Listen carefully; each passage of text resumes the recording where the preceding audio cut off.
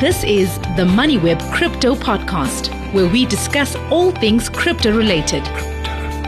Your host, Kieran Ryan.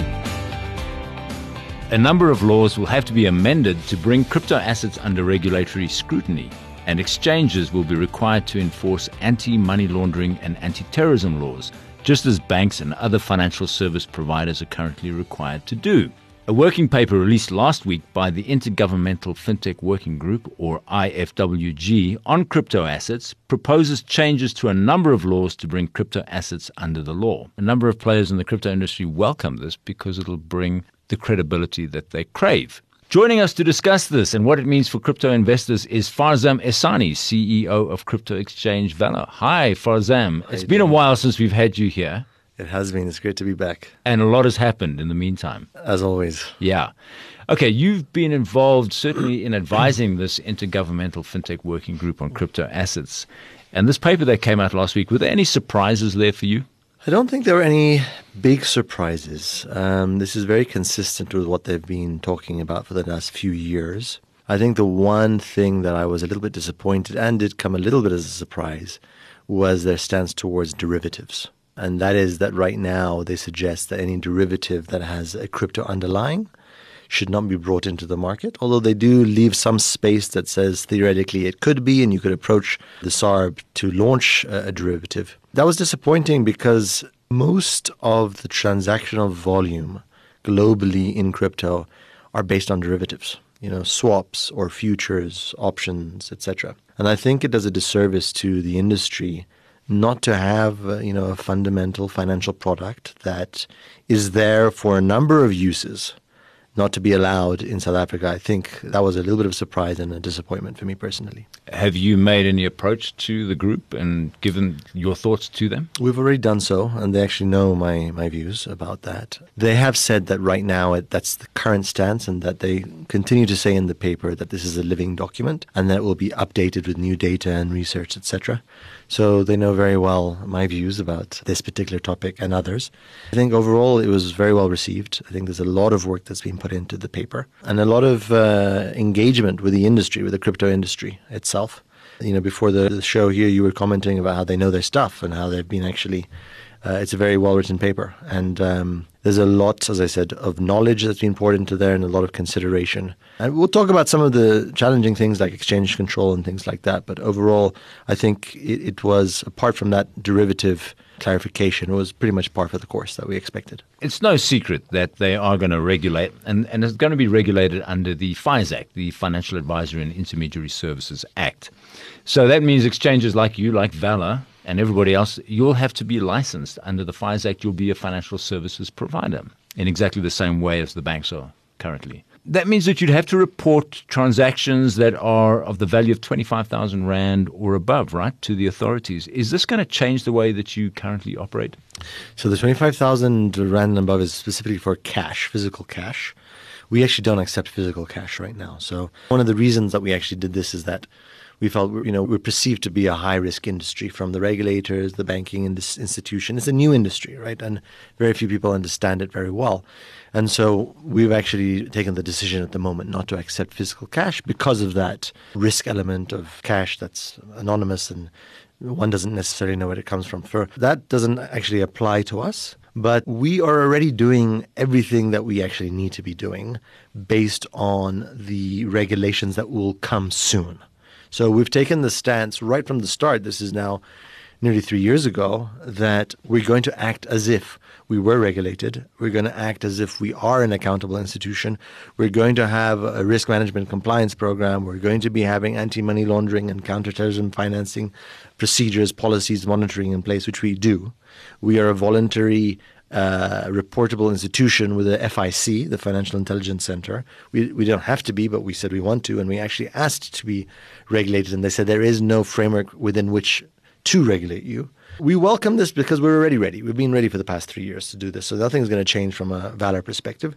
But I think what will change is that there are many players in the industry that haven't been ready, that aren't necessarily doing all the right things and aren't necessarily the most reputable businesses that the public should be dealing with. So we're looking forward to kind of having an industry that clears out a little bit of the riffraff, and we have reputable players that can really bring this asset class in a formal, mainstream way to the masses.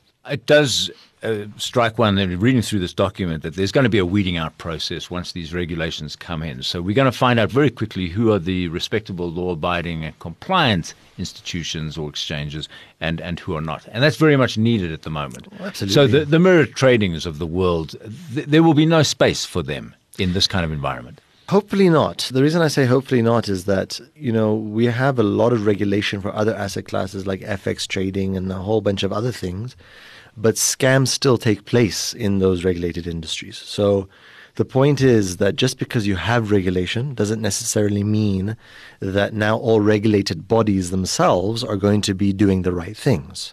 So there still needs to be a lot of awareness of the public, a lot of scrutiny for regulated entities to make sure that they're doing the right things. I mean, there are many examples that we know of large companies, JSE-listed companies, etc., that we find out after the fact that they were cooking the books or they were doing things that were illegal, etc. So just because you have an industry that's regulated or you have a player that is regulated doesn't mean that that player is necessarily doing the right things.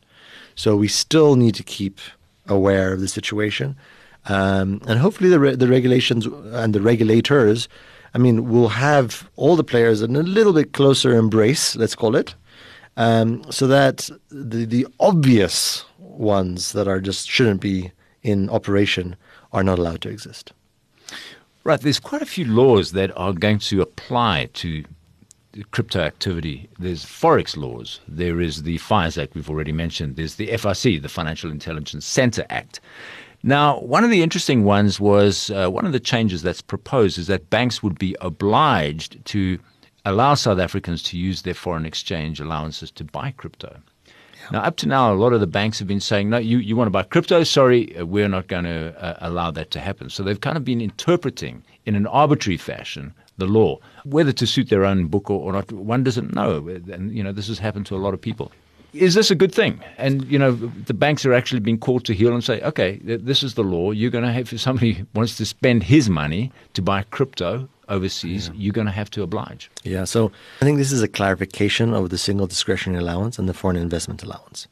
The single discretionary allowance for the listeners is R1 million that every South African citizen or permanent resident has that's above 18 years old to be able to take R1 million out of the country for whatever purpose they need as a single discretionary allowance. Beyond that, there's the foreign investment allowance, which is an additional 10 million rand above the 1 million. You do need to get a tax clearance certificate or PIN to make sure your tax affairs are in order. You need to show that you have the funds to take out of the country, etc. Now, I think this clarification, I should say, because right now the public is allowed to use their SDA and the FIA to take money offshore to buy crypto assets offshore. But this clarification came into play because there were some really silly things that were happening with the banks.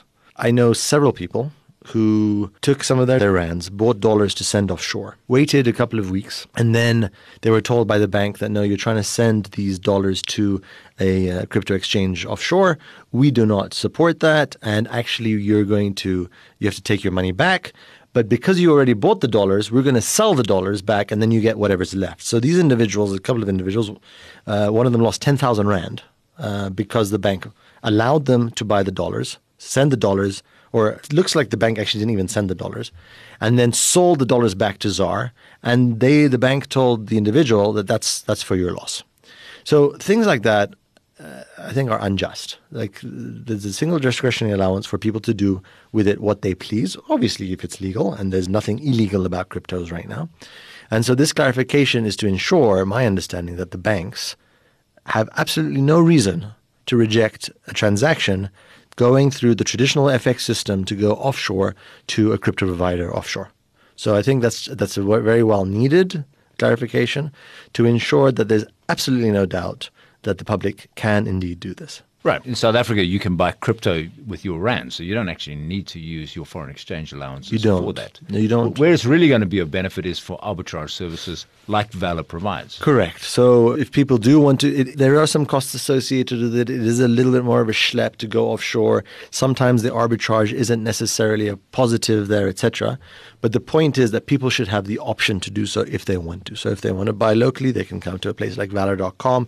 If they want to go and send their ZAR offshore, they should be able to do that within the regulatory limits. Right. I think just so that we clarify what arbitrage means, just explain that quickly. Sure. So because of exchange control in South Africa, which limits the flow of capital in and out of the country, and because there isn't an incredible amount of Bitcoin mining in South Africa, on the shores of South Africa, what we find is that there's generally a shortage of supply of Bitcoin into the local market.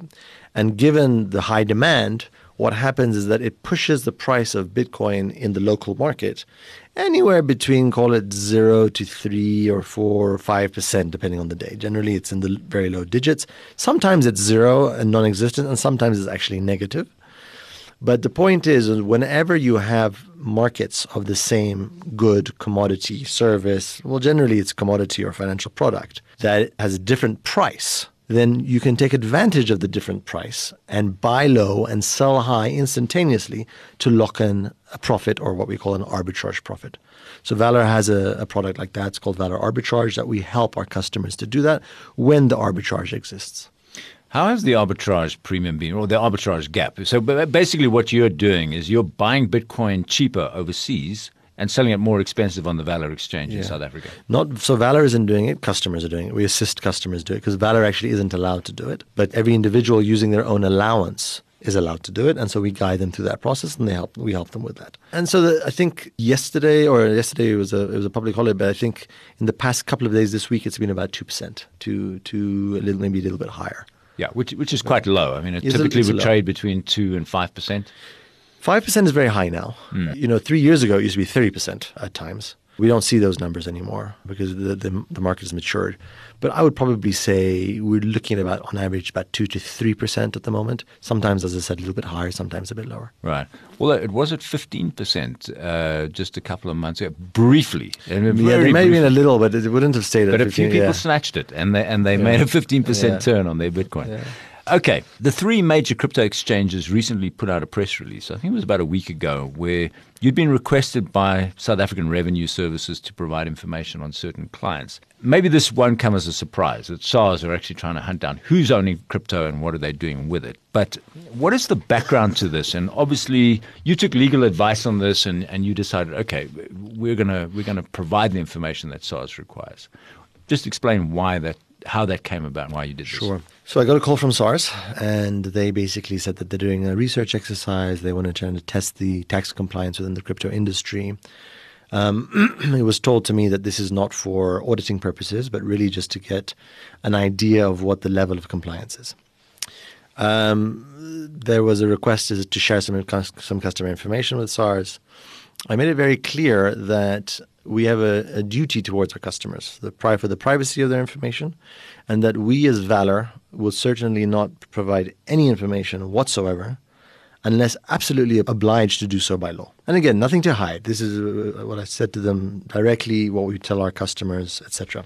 The integrity and the safety and the privacy of our customers' data and assets is absolutely integral. So they basically said, okay, well, let's see what we can do here. And we brought in a couple of the other exchanges, as was mentioned. SARS actually said that they're approaching pretty much all the big exchanges. So beyond those 3 that were mentioned, I'm not sure who else they have approached. But the 3, Valor, Luno, and Altcoin Trader, we all got together, chatted with SARS to try to limit the scope of what they were asking for, and also to say under what premise are they asking for this information. And so SARS wrote us all letters basically citing Section 46 of the Tax Administration Act, which is a really broad and pretty much all-encompassing clause that allows SARS to obtain information about taxpayers. We told SARS that we will need to get legal advice because, as I said, we do not share unless we absolutely have to by law.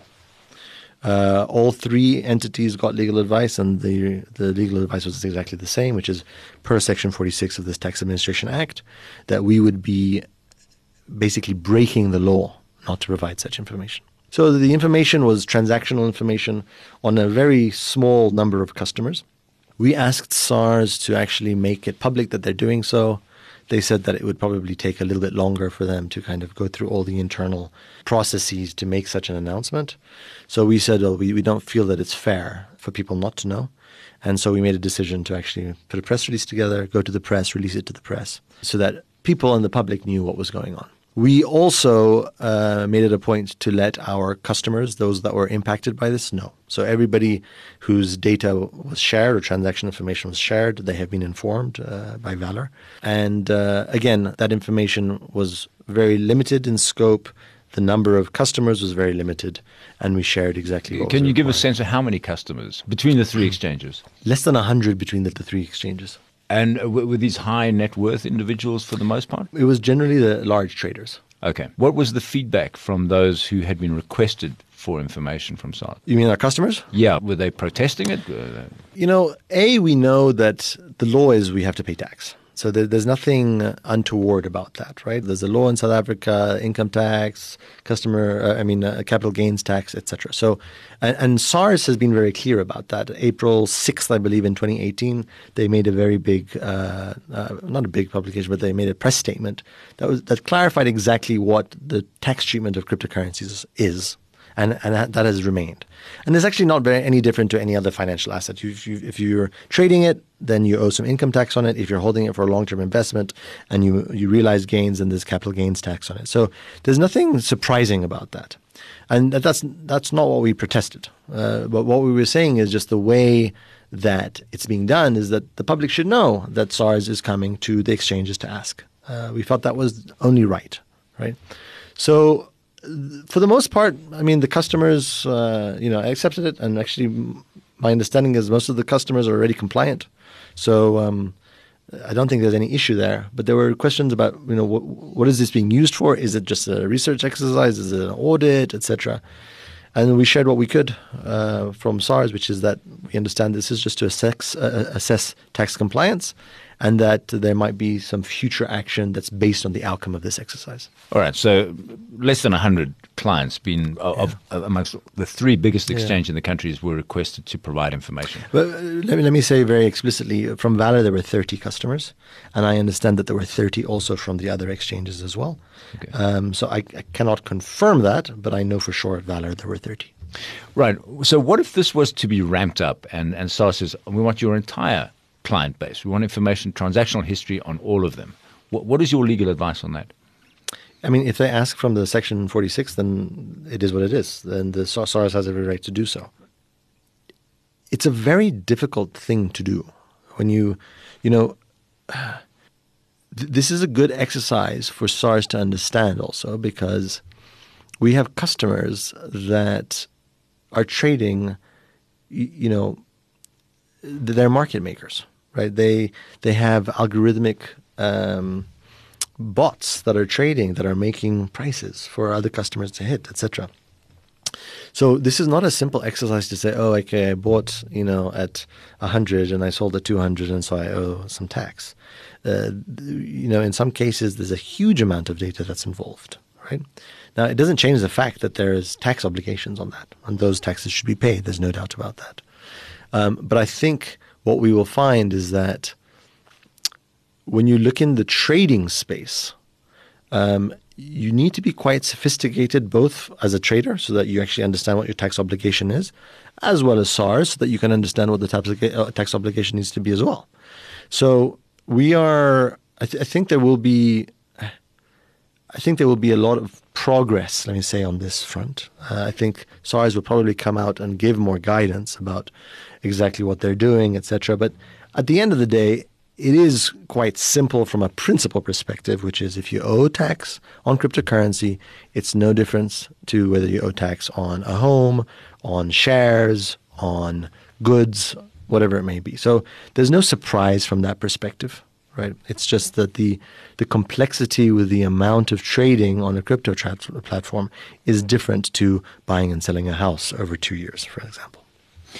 Okay, going back to this regulatory introduction of regulations, have you got any idea when this is expected? I mean, we're told it's going to happen this year, but we haven't really seen anything firm yet. And what will be the impact of that? Do you expect that the rate of sign-ups in your business will improve because, for example, institutions, wealth managers, family offices, people like that, all of a sudden say, okay, now we have it's consistent with our mandate. We can actually invest in crypto, so we are going to sign up. Do you expect there to be relatively little change as a result of regulation? Okay, so 2 questions about the timing and then what we expect as to the results of the behavior of the public. Timing, the IFWG has said that they have 25 recommendations in the paper, and they have kind of broken the recommendations down as far as being implemented within 0 to 12 months, 12 to 24 months, and beyond 24 months. So some of the say low-hanging fruit about kind of getting registered for crypto asset trading platforms or crypto asset service providers, they've said should happen in the next 12 months. So we'll have to see exactly what happens. I think to your earlier point, what this paper is not, these are not laws. These are recommendations, and this is a policy position. And then it calls upon the various regulators to actually start implementing some of the recommendations that are in the paper. And whether it relates to, as I said, the FASE Act or the FIC Act or the Schedule 1 of the FIC Act, which is actually making certain players accountable institutions. So that's the first thing. And so we have to see there are many different moving parts. And in fact, some of these things need to be approved by the Minister of Finance. They need to go to Parliament, etc. So this is not just it's not a small process. There are a lot of things that need to happen, and that's why various things are going to take various times. That's the first thing. Secondly, from our discussions with specifically institutions and banks, many of these institutions are waiting for regulatory clarity. The IFWG has made it very clear in their paper, or have tried to make it very clear, that by creating a regulatory framework, they are not endorsing crypto assets. Having said that, you've got to really ask yourself the question, well, what does it really mean? If you're bringing something into the regulatory remit, then you are legitimizing it. And this has actually been ongoing. It's an interesting thing. It's been ongoing for many years, where there's this kind of like what regulators say and then what they do. Right. So a lot of regulators have said, and this is not just in South Africa, globally, they've said things like, oh, well, we're not going to say that crypto is legitimate or not. We'll see. But in the same breath or in the same action, like sometimes in the US, they've confiscated crypto assets and then they've sold them on the market to recoup costs. Right? Now, you'll know very well that officials in the United States also go and confiscate drugs. They don't take those drugs and sell the drugs on the market to make a gain. So that very action of selling crypto assets that's been happening from regulators across the world for quite some time in itself shows that this is an asset class. There's nothing wrong with it, that the regulators themselves, the authorities themselves, are actually participating in the sale or purchase of these assets. So that's an interesting thing, A. Then B, even though they say that they're not endorsing it, as I said, by virtue of having a regulatory framework, will bring in institutions, will bring in banks. As I've mentioned many times, I think within the next 10 years, there will not be any financial institution that does not offer crypto assets. Right now, we're talking about, do financial institutions bank crypto companies? I'm talking about financial institutions offering the ability to buy and sell crypto assets through their own portal, right, through the banking app. So we should expect to see a lot of that. The other thing that the paper made mention of is collective investment schemes and pension funds. And they've said that right now that they should not be investing in crypto assets. Again, that's a little bit of a disappointment from me. I think there are ways, because there's an other category within the regulations where people can purchase other assets, and I think crypto assets would fall under that. But I think that will also change in time, so that CISs and pension funds will be allowed. You're talking about the alternative investments, the allocation for alternative investments. Correct. And of course, in the United States, you've got exchange-traded funds like Grayscale, where fund managers can actually invest in it. They're actually investing in a share which is exposed to Bitcoin. Yeah, exactly. So in the US, it's not the ETF yet. In Canada has the ETF, and there's Grayscale, which is an investment trust over there. Many other parts of the world are ahead of us in that respect. And even Ethereum, they've got exchange-traded funds for Ethereum. And many other crypto assets as well, not just Bitcoin and Ethereum, many others as well. Absolutely. Right. But yet we see in South Africa, the JSE doesn't seem to want to go there. JSE is also one of those entities that is waiting for clarity from the regulators. And so they've made it very clear recently, as you've said, they've rejected some ETF applications, or crypto ETF applications. And I think that's another area where we should start to see some flourishing of this industry once there's a little bit more clarity. And places like the JSE is a self-regulatory organization where they feel more comfortable to say, okay, we can actually list an asset class or an instrument that references Bitcoin or another crypto. Final question here. The crash in crypto prices, I mean, we're looking at a sort of 50% drop. Now, this is not particularly unusual for people who've been in cryptos for some time, but it's certainly taken some of the ebullience out of the markets, if I can use that term. How have trading conditions been at Valor in these last 4 to 6 weeks that we've seen this market downturn? Yeah, there has been a significant downturn. We hit 975,000 Rand per Bitcoin. When was that? That was in April. And we're now trading at about 570,000. So there's been a big turn. Having said that, we're still, on a year, the Bitcoin price is up 224%. But if we look at last, say, 3 months, it's down 35%. And so we've seen trading continue, actually. Volumes have been maybe down a little bit from when there was a lot of euphoria in the market, but the crypto markets are healthy. The market is trading hundreds of millions of Rand per day, and sometimes in the billions of Rands, 1 to 2 billion Rand a day. So it's a healthy market. There's a lot of flow, and there's many traders who are professional that are not in the crypto markets to kind of just buy low and sell high. There are many sophisticated strategies that are also taking place. I talked to one of our traders that was talking about, particular patterns during the day or during the week where they see that there are a little bit of movements where they can take advantage of kind of between local exchange markets, international exchange markets, etc. So we're still, versus FX, we're still a very small market, but it's been growing a lot. And I think we're beyond the point of, okay, when the price goes up and there's a tremendous amount of volume, and then when it starts going down, then the volume kind of also crashes. That's not the case. The volume may go down a little bit, but there's still a very healthy amount of volume in the market. And you see new players coming in every day, both individuals and institutions. We've been talking to many hedge funds as well.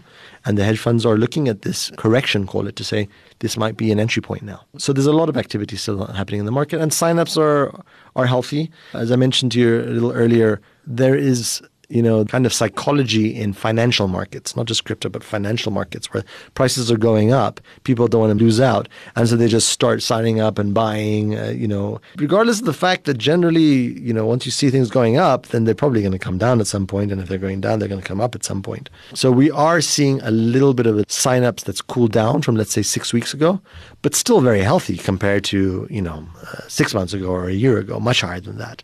So the growth is still very good. I think the research out of Glassnode, which is the blockchain research company, shows that the people who've been selling into this drop are actually the new people, the newcomers to Bitcoin. Yeah. There are some people who leveraged and who borrowed money to acquire Bitcoin. Well, they're underwater at the moment, and of course they will always be the first to liquidate their positions.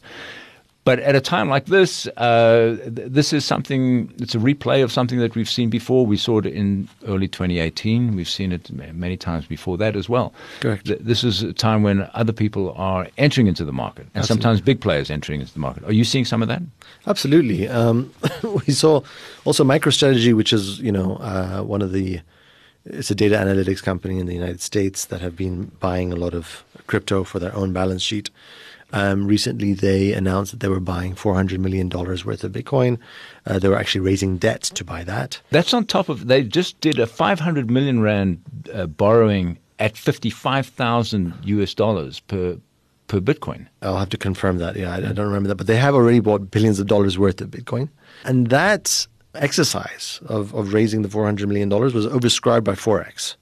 So again, institutions that may be trying to get into that don't have the mandate to actually hold Bitcoin itself, maybe trying to get exposure via an institution like MicroStrategy. So there's a lot of interest. The big news, as you saw in the last week or two, has been El Salvador. That's made Bitcoin legal tender. Now, let's just think about what that means. Legal tender means that if you want to pay with Bitcoin in El Salvador, that people have to accept it. It's not that, we don't accept Bitcoin right now. No. If someone wants to pay with Bitcoin, it's an obligation for you to accept. That's what legal tender means. And this also now has brought in a lot of questions about what is FX now, because, a lot of the US laws, I believe in some of the South African laws, also take some kind of cognizance of what other countries are using as their monetary unit. And the fact that El Salvador is looking at Bitcoin may start to, ask some questions about, or make the regulators ask some questions about what is the treatment of these crypto assets, particularly when it comes to things like capital gains tax. El Salvador said very clearly that Bitcoin is exempt from CGT. So is that going to take root in other parts of the world? It's very interesting. The kind of happenings and what's transpiring in the industry is extremely exciting. So it's best that people don't get caught up in the price and only pay attention when the price is high and not when it's low, because this industry is moving quickly. Indeed. It'll be very interesting to see if any other countries follow El Salvador's example. And it'll be interesting to watch what happens in the El Salvador economy, because that is a very, very bold and progressive move. Very much so. And I think people were a bit shocked by it. Kieran, we often talk about this. Take a step back. The world is in serious travail right now.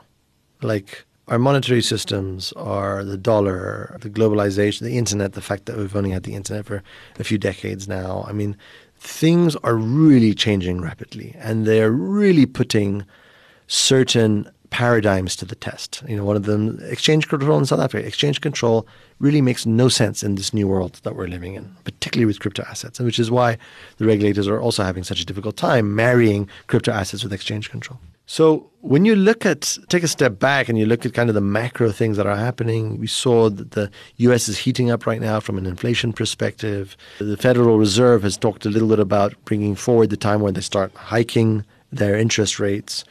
We're at a very precarious time in humanity, COVID that's taking place, etc. So I think our paradigm of the past several decades or even a century, it's changing. And it could change very rapidly. And so it's best not to assume that the past will be representative of the future. And places like El Salvador are looking at that. Human beings across the world are looking at what value is, trying to understand money better. So I think the pace and the rate of change is going to accelerate from here. So best everybody make sure that they're paying attention. Farzam Hassani, CEO of Vela, thanks very much for joining us on MoneyWeb Crypto. Thank you so much.